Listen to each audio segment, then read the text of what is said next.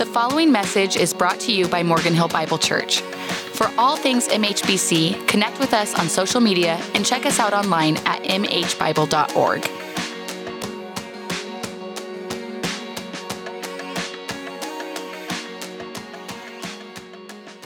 Well, good morning. Thank you for braving the weather and coming and being present. And hello to those really braving the weather out on the courtyard and those that are at home. We're so glad to have you all here this morning. I'm sure we've got some people in the room that love memorizing scripture. So I'm going to ask for a couple and see if you know the verses that I'm asking for. Can anyone quote Romans 3:23? Shout it out. Yep, there it is. For all have sinned and fall short of the glory of God. Correct. Well done. That truth, though, stop and think about it. All have sinned and fallen short of the glory of God. Nobody is perfect. We've all made mistakes. In fact, the verse right before it, part of that phrase, it says, there is no distinction, for all have sinned and fall short of the glory of God. There's no distinction. No one's different. All of us have sinned. And yet we're afraid to talk about those mistakes, those sins. A huge part of the fear is what will happen once your mistake is discovered. What are people going to think of me? What consequences or discipline am I going to face? How are people going to act once they know? The beauty of the gospel is that God's view of us never changes. God knows everything. God is intimately involved with our lives. He sees all the mistakes that we make, and he desires a relationship with us. He sees all the sins that I've done wrong, and he wants a relationship with me? What? But yes, that's the gospel. And he loves us so much that he sent his one and only son down to this earth to communicate that love to us. And then he dies on a cross because that's the penalty that you deserve, that I deserve, is death, separation from him. He gets up on the cross, he dies, and he doesn't stay dead because he is God in the flesh, Jesus Christ. He rises from the dead, showing his power over sin, over death, and invites us into relationship with him. That is the gospel, and that's what we're about here. If this is your first time here, that's what we preach every Sunday. That's what we want for you, is to have a relationship with Jesus, is to recognize your own depravity, your need for a Savior, and to give your life over to him. Christ takes the punishment that you deserve, that I deserve. Today we're going to be taking communion, which is just a reminder of that. It's a representation of Jesus' body in the cracker, a representation of his blood in the juice, and it points us back to the sacrifice that he made for us. Now, of course, once you come to Christ, everything is sunshine and rainbows, as we see from outside today. Of course not. Because we continue to fail. We continue to make mistakes, even as Christians, even as we're walking in our relationship with Christ. It says in Romans 7, so I find it to be a law that when I want to do right, evil is right there with me. For I delight in the law of God in my inner being, but I see in my members another law, waging war against the law of my mind and making me captive to the law of sin that dwells in my members. Wretched man that I am, who will save me from this body of death? When Paul concludes, thanks be to God through Jesus Christ our Lord. We wrestle back and forth with sin. But God enters into our lives, is present in our lives, and offers us forgiveness time after time after time. Here's another verse. Can anyone quote 1 John 1:9? If we confess, there it is. If we confess our sins, he is faithful and just and will forgive us of our sins and cleanse us of all unrighteousness. He offers us forgiveness. And he's always with us. Romans 8:38-39. For I am convinced that neither, there it is, death nor life, angels nor demons, neither the present nor the future, nor any powers, neither height nor depth, nor anything else in all creation that includes myself will be able to separate us from the love of God that is in Christ Jesus our Lord. That is the gospel. That's the beauty of it. He continues to pursue us. He continues to stay present in our lives. Even when we blow it, even when we make mistakes, he's there and he's present. There's nothing that can separate us from his love. And this is exactly what we see in today's passage. I would invite you to open your Bibles up to Genesis chapter 29.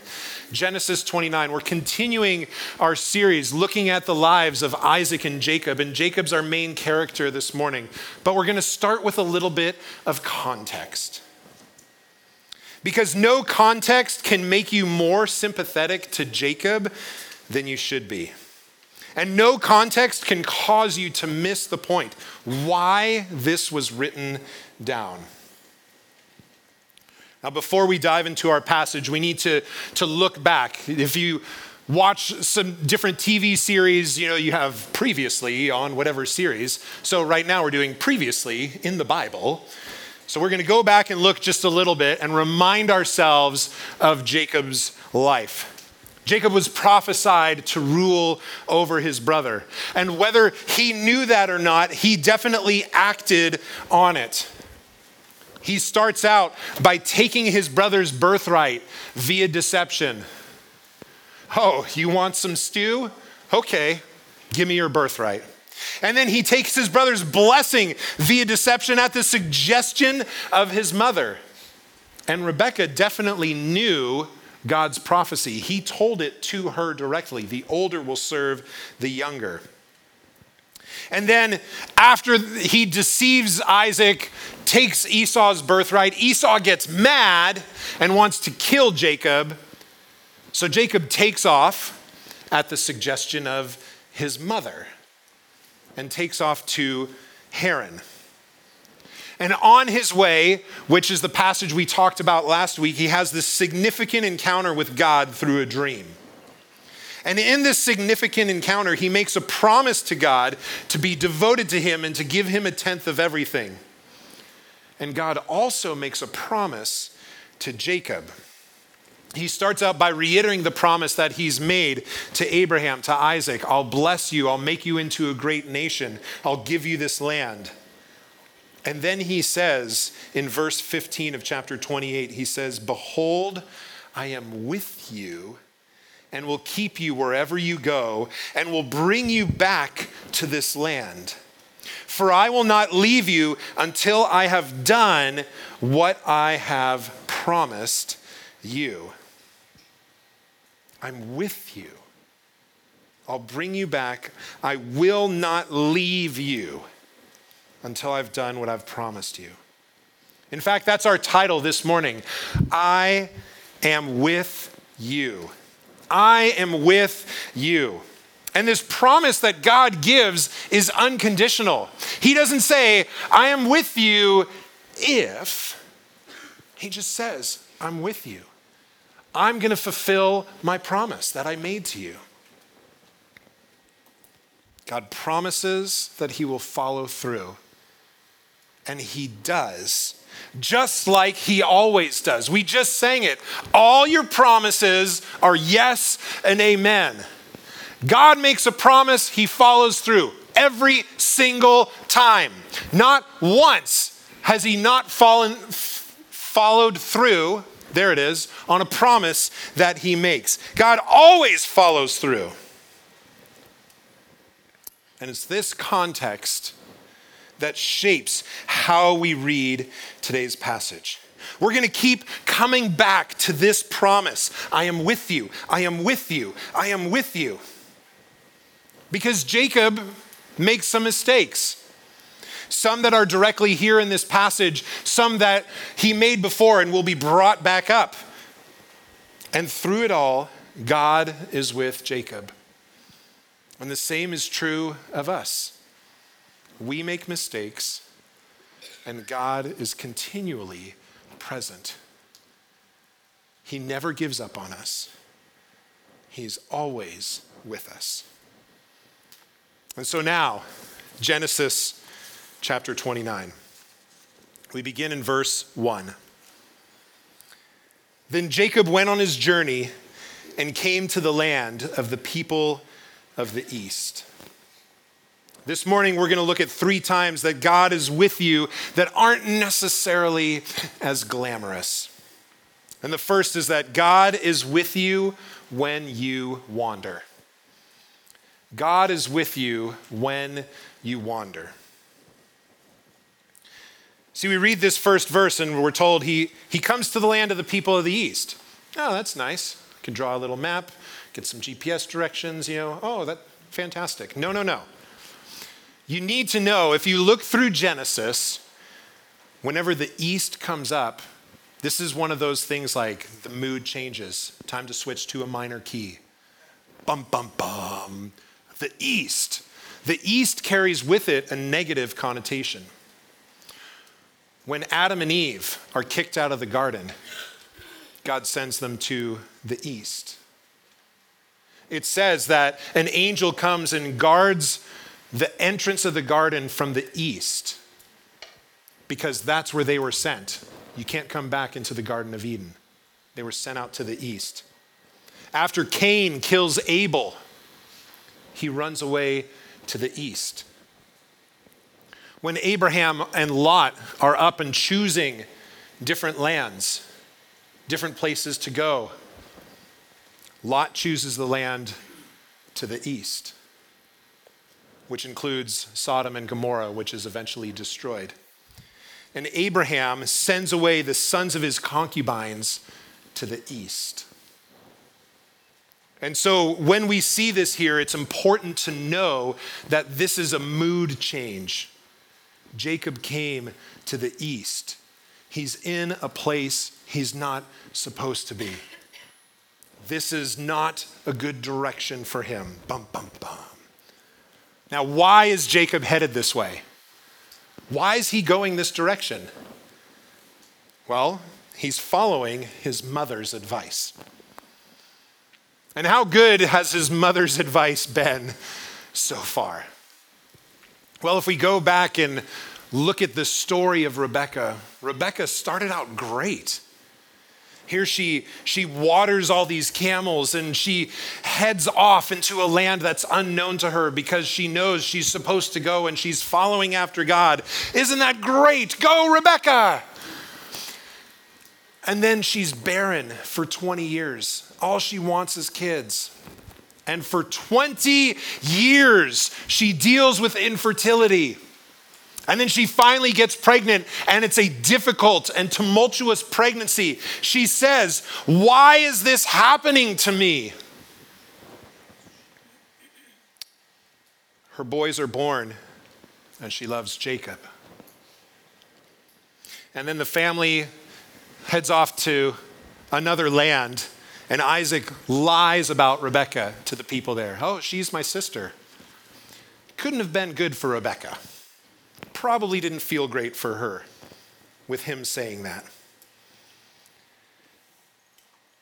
And so Rebekah's got this tumultuous past,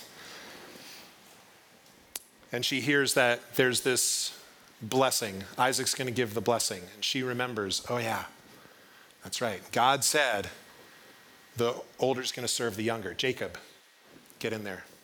Take the blessing. That's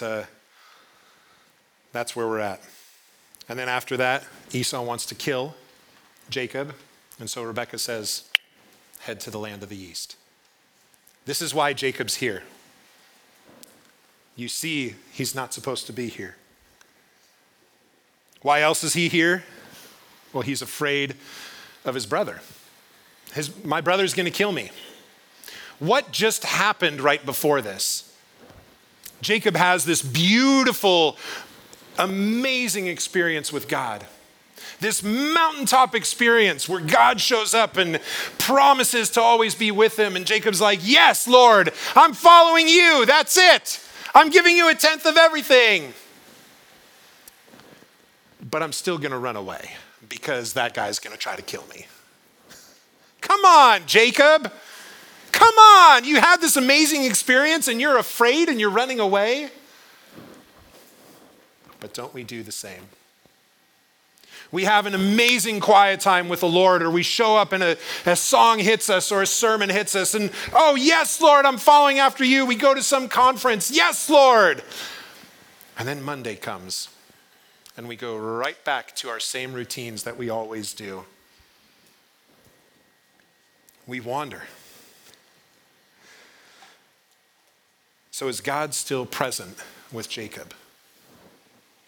When Jacob's headed in a direction he shouldn't be? Does God stay with us when we wander?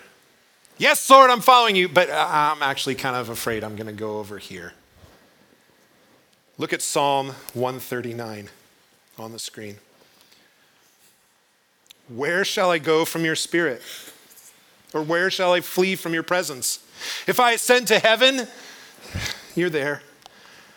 If I make my bed in Sheol, you're there. If I take the wings of the morning and dwell in the uttermost parts of the sea, even there your hand shall lead me, and your right hand shall hold me. If I say, surely the darkness shall cover me, and the light around me be night, even the darkness is not dark to you. The night is bright as the day, for darkness is as light with you. It doesn't matter where you go. God is with you. Doesn't matter. You can almost hear like frustration in the psalmist's voice. Go to heaven, you're there. Hell, you're there. Uttermost parts of the sea, yep, you're there too. God is always with us. There's a phrase that as Christians we tend to use from time to time, and I'm guilty of it too. And I've been thinking about it a lot recently. God showed up. Oh, in this one circumstance, God showed up. I get the sentiment behind it, right? That here we're having this experience or whatever, and all of a sudden we recognize and see or feel the presence of God. But if you just think about the phrase, God showed up, it can carry this idea that he wasn't there before. Right? If you're all hanging out and someone shows up late, walks in late, oh, look who showed up, because they weren't there before. God showed up.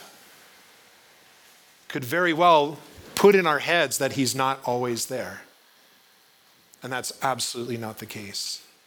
God is always present. God is always with us. Yeah, but where was God when we had our miscarriage? Where was God when all this injustice happened? Where was God when my friend passed away? I just did my friend's memorial service last week. He was my best friend in high school, passed away way too early. Where was God? God was there. God enters in to our pains and is present through those. He holds our hand and walks with us. Sometimes he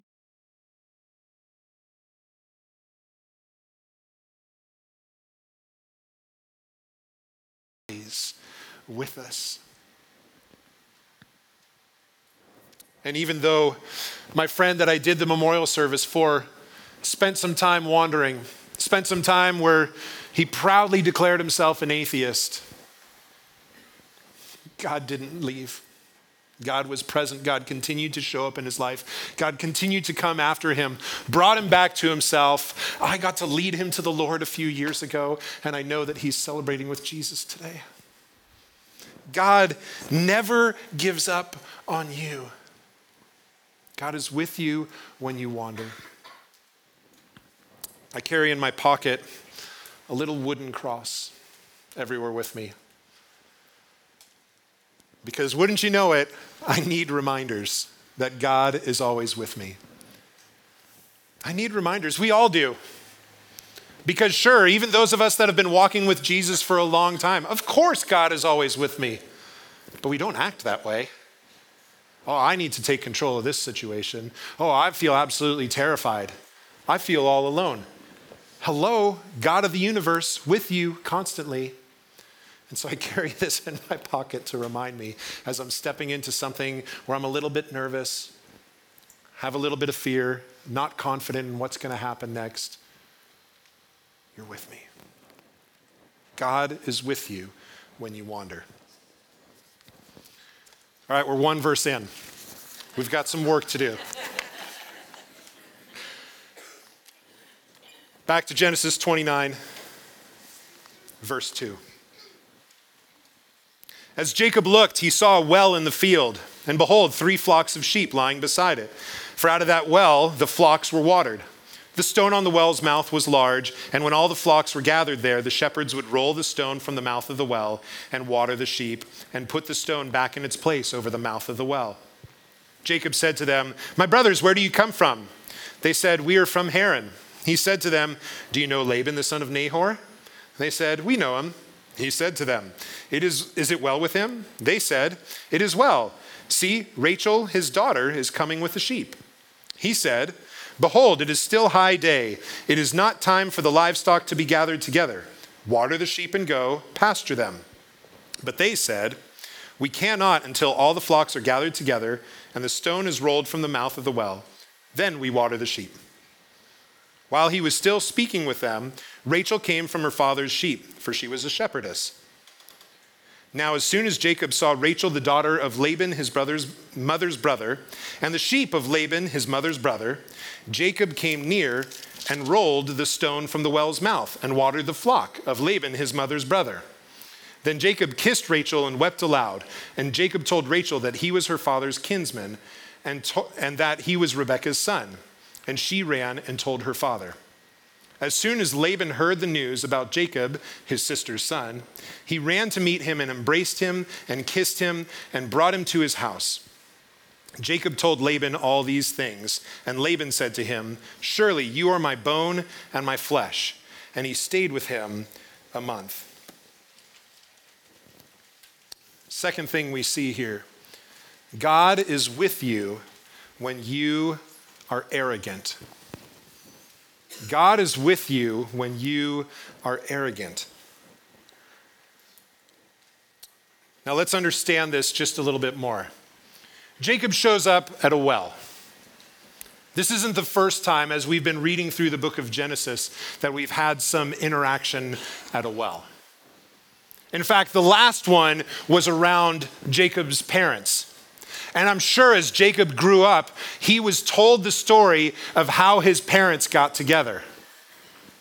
His grandfather, Abraham, sent a servant out back to his home country, to this same area, to a well, and came back with Rebekah, and then Rebekah and Isaac got married. So Jacob grew up knowing this, and he comes to a well, possibly even the same well. We don't know, but another well, same area, and he shows up and he's like, God promised that he would make me into a great nation. It's wife time. Like, I'm here at a well, I'm gonna find me a wife. This is what's happening. I'm pumped and I'm excited. Here we go.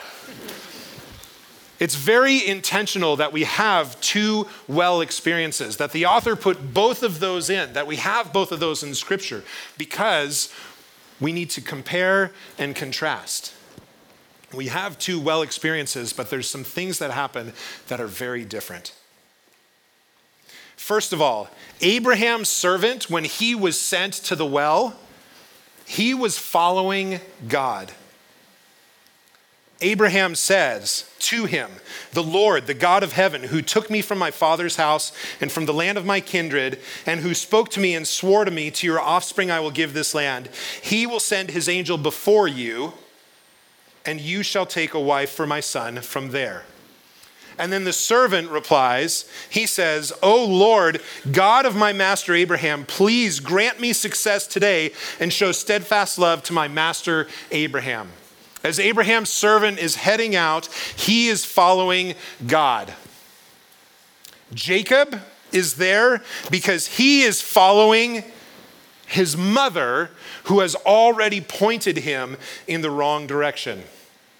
Now, you heard this over and over. Laban, his mother's brother. Laban, his mother's brother. Over and over. This is his sister's son, his mother Rebekah. Over and over, it keeps coming back to who this guy is and who he's connected to, because we're supposed to be drawn into the fact that he's here because he's following Rebekah.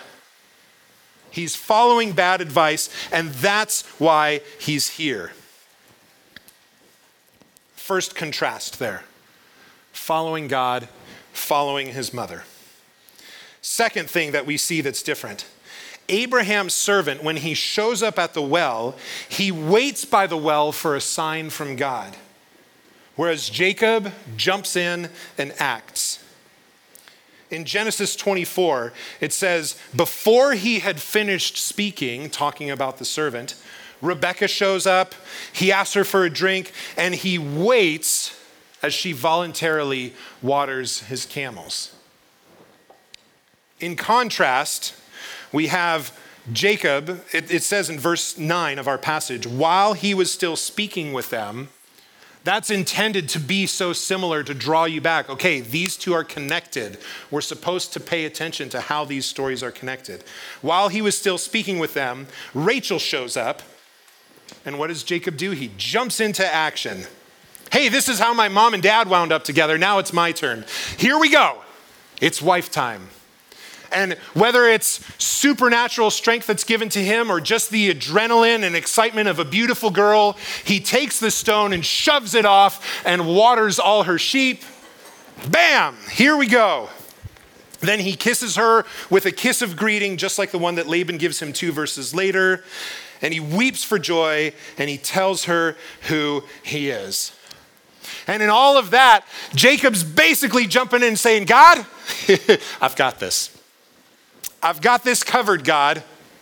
I know that you promised that you're going to make me into this great nation. I saw what you did with my parents, so obviously you're doing the same thing right now. So I'm going to jump in and I'm going to make sure that this happens the way that I want it to. Just like when his mother knew what God's plan was, saw a way to make it happen and acted, Jacob did the same thing. He knew God's promise, saw an opportunity, and acted. And we do the same thing. Whether it's in our career, in our relationships, in the direction of our life. God, you're not acting fast enough, so I'm going to step in and take over. God, you're headed in the direction that I don't like very much, so I'm actually going to go this way instead. God, I've got this. And we walk with this arrogance of course I know God's going to have me go over here, because that's easier and that's more comfortable and it just makes more sense to me. Yeah, I know I kind of feel him tugging me this direction, but I'm going to go over here, obviously. And we take over and we stop listening to God and we put ourselves in charge. Many of you that interacted with the week of prayer started off in Psalm 46. Psalm 46 says, the nations rage, the kingdoms totter. God utters his voice and the earth melts. The Lord of hosts is with us. And then later it says, be still and know that I am God. We see God's presence through Jacob's narrative, both before this and after. God is with Jacob as he's being arrogant. Jacob isn't trusting God's timing, so he is taking control. And God is with us when we are being arrogant as well. So the challenge is to trust him more, to put down your arrogance and to trust what God is doing. Be still and know that I am God. God's on the throne. God's got a plan. God knows what he's doing. So even if it doesn't make sense, put down your arrogance and say, okay, God, I trust you. Even when everyone around me is telling me, this doesn't make sense, you should go the other direction. No, God instructed me to head this way. I need to walk in this direction. I need to do what he's told me to do. Sometimes it is sitting and waiting. Sometimes it's taking action. But you better be sure that you're heading in the direction that God is pointing you, not in the direction that just makes sense to you. So God is with you when you wander. God is with you when you're arrogant. And now we come to the climax of the passage. Verse 15. Then Laban said to Jacob, because you're my kinsman, should you therefore serve me for nothing? Tell me, what shall your wages be? Now Laban had 2 daughters. The name of the older was Leah, and the name of the younger was Rachel. Leah's eyes were weak, but Rachel was beautiful in form and appearance. And Jacob loved Rachel after a month. He's only been there a month, but zealous guy. Okay, whatever. And he said, I will serve you 7 years for your younger daughter, Rachel. Laban said, it is better that I give her to you than that I should give her to any other man. Stay with me. So Jacob served 7 years for Rachel, and they seemed to him but a few days because of the love he had for her. Then Jacob said to Laban, give me my wife that I may go into her, for my time is completed. So Laban gathered together all the people of the place and made a feast. But in the evening, he took his daughter Leah and brought her to Jacob, and he went into her. Oh my goodness, what's going to happen? And we build the suspense. Laban gave his female servant Zilpah to his daughter Leah to be her servant, almost like a commercial, building the suspense. And in the morning, behold, it was Leah. Now, come on. How did Jacob not know? I know some of you are thinking it. I've thought it too. Come on, Jacob. How could you not know? It was dark. They wore veils. And Laban made a huge feast. You know what was at the feast? Alcohol. Lots of it. Gets Jacob all liquored up. And bam, here you go. Here's your wife. Gotcha. Behold, it was Leah. And Jacob said to Laban, what is this you have done to me? Did I not serve with you for Rachel? Why then have you deceived me? Laban said, it is not so done in our country to give the younger before the firstborn. Complete the week of this one, and we'll give you the other also in return for serving me another 7 years. Jacob did so and completed her week. Then Laban gave him his daughter Rachel to be his wife. Again, as we've talked about in the past, this is not prescriptive, but rather descriptive. This is not telling you, yep, go and get that second wife. Problems come when there's multiple wives. Huge problems. We'll see. Laban gave his female servant Bilhah to his daughter Rachel to be her servant. So Jacob went into Rachel also, and he loved Rachel more than Leah and served Laban for another 7 years. Final thing, God is with you when you are disciplined. God is with you when you are disciplined. Here Jacob is betrayed. Why have you betrayed me? Why have you deceived me? And without context, oh, poor Jacob. That bad Laban. Poor Jacob. No, he's getting a taste of his own medicine. The deceiver has been deceived. This is just like how he betrayed Isaac. He went in, he covered himself with hair, he brought food. Yes, I am your son Esau. and he takes the blessing away. And now here he is, and he is getting deceived. Now it shows that even though God's plan was accomplished through that betrayal, through that deception, God did not approve of it. Here, God is teaching Jacob a lesson. The dream was the first time where God made himself clear to Jacob. Hey, I'm here. And then here, God is teaching Jacob something. He's shaping Jacob more and continues to do so. Now, we all like the bad guys getting a taste of their own medicine. Ha ha, Jacob, you got what's coming to you. But remember where we started this morning? On our own, we're all the bad guy. All have sinned and fallen short of the glory of God.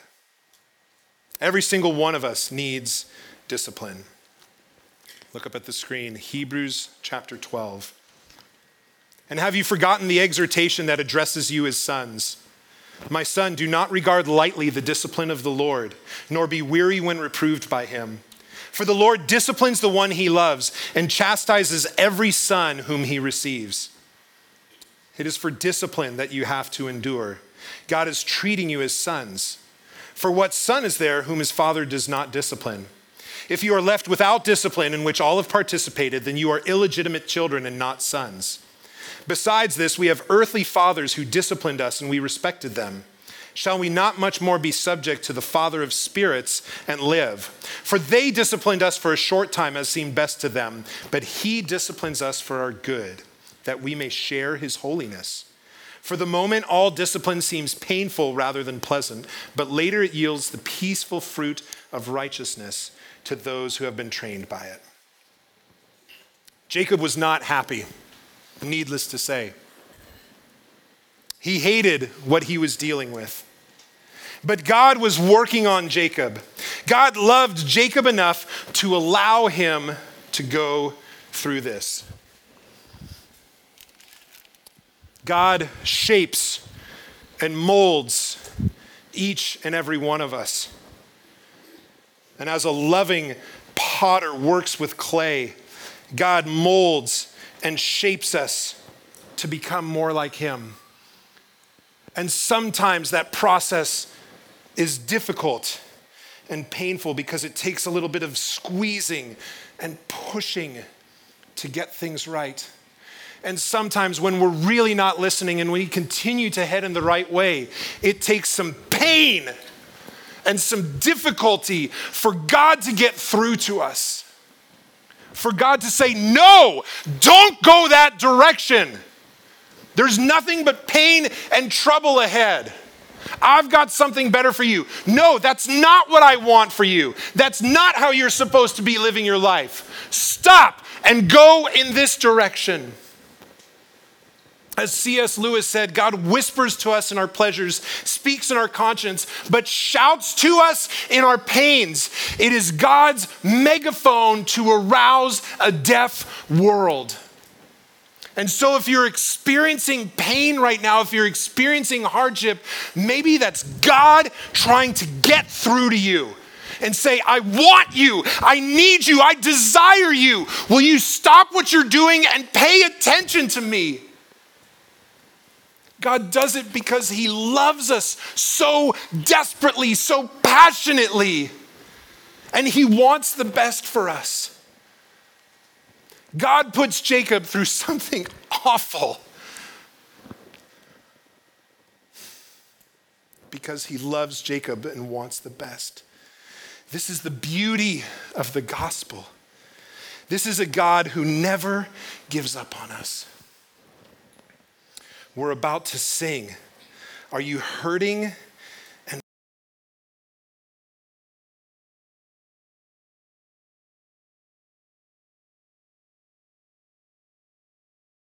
desires a beautiful relationship with you?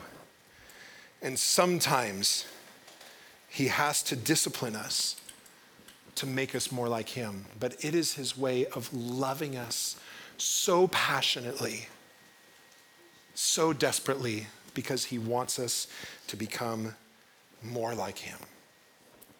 God, thank you for loving us that way. Thank you for never giving up on us, for continuing to pursue us, for doing exactly what we need to get our attention and to draw us to you. God, may we listen intently. May we pay attention to what you're doing and to rest in the fact that you are with us, that you always are going to come through on your promises. For that we are thankful, and in that we rest today, God. In Jesus' name, amen. Thanks for listening. Continue the conversation with us on social media. Never miss a message and subscribe to our podcast on iTunes.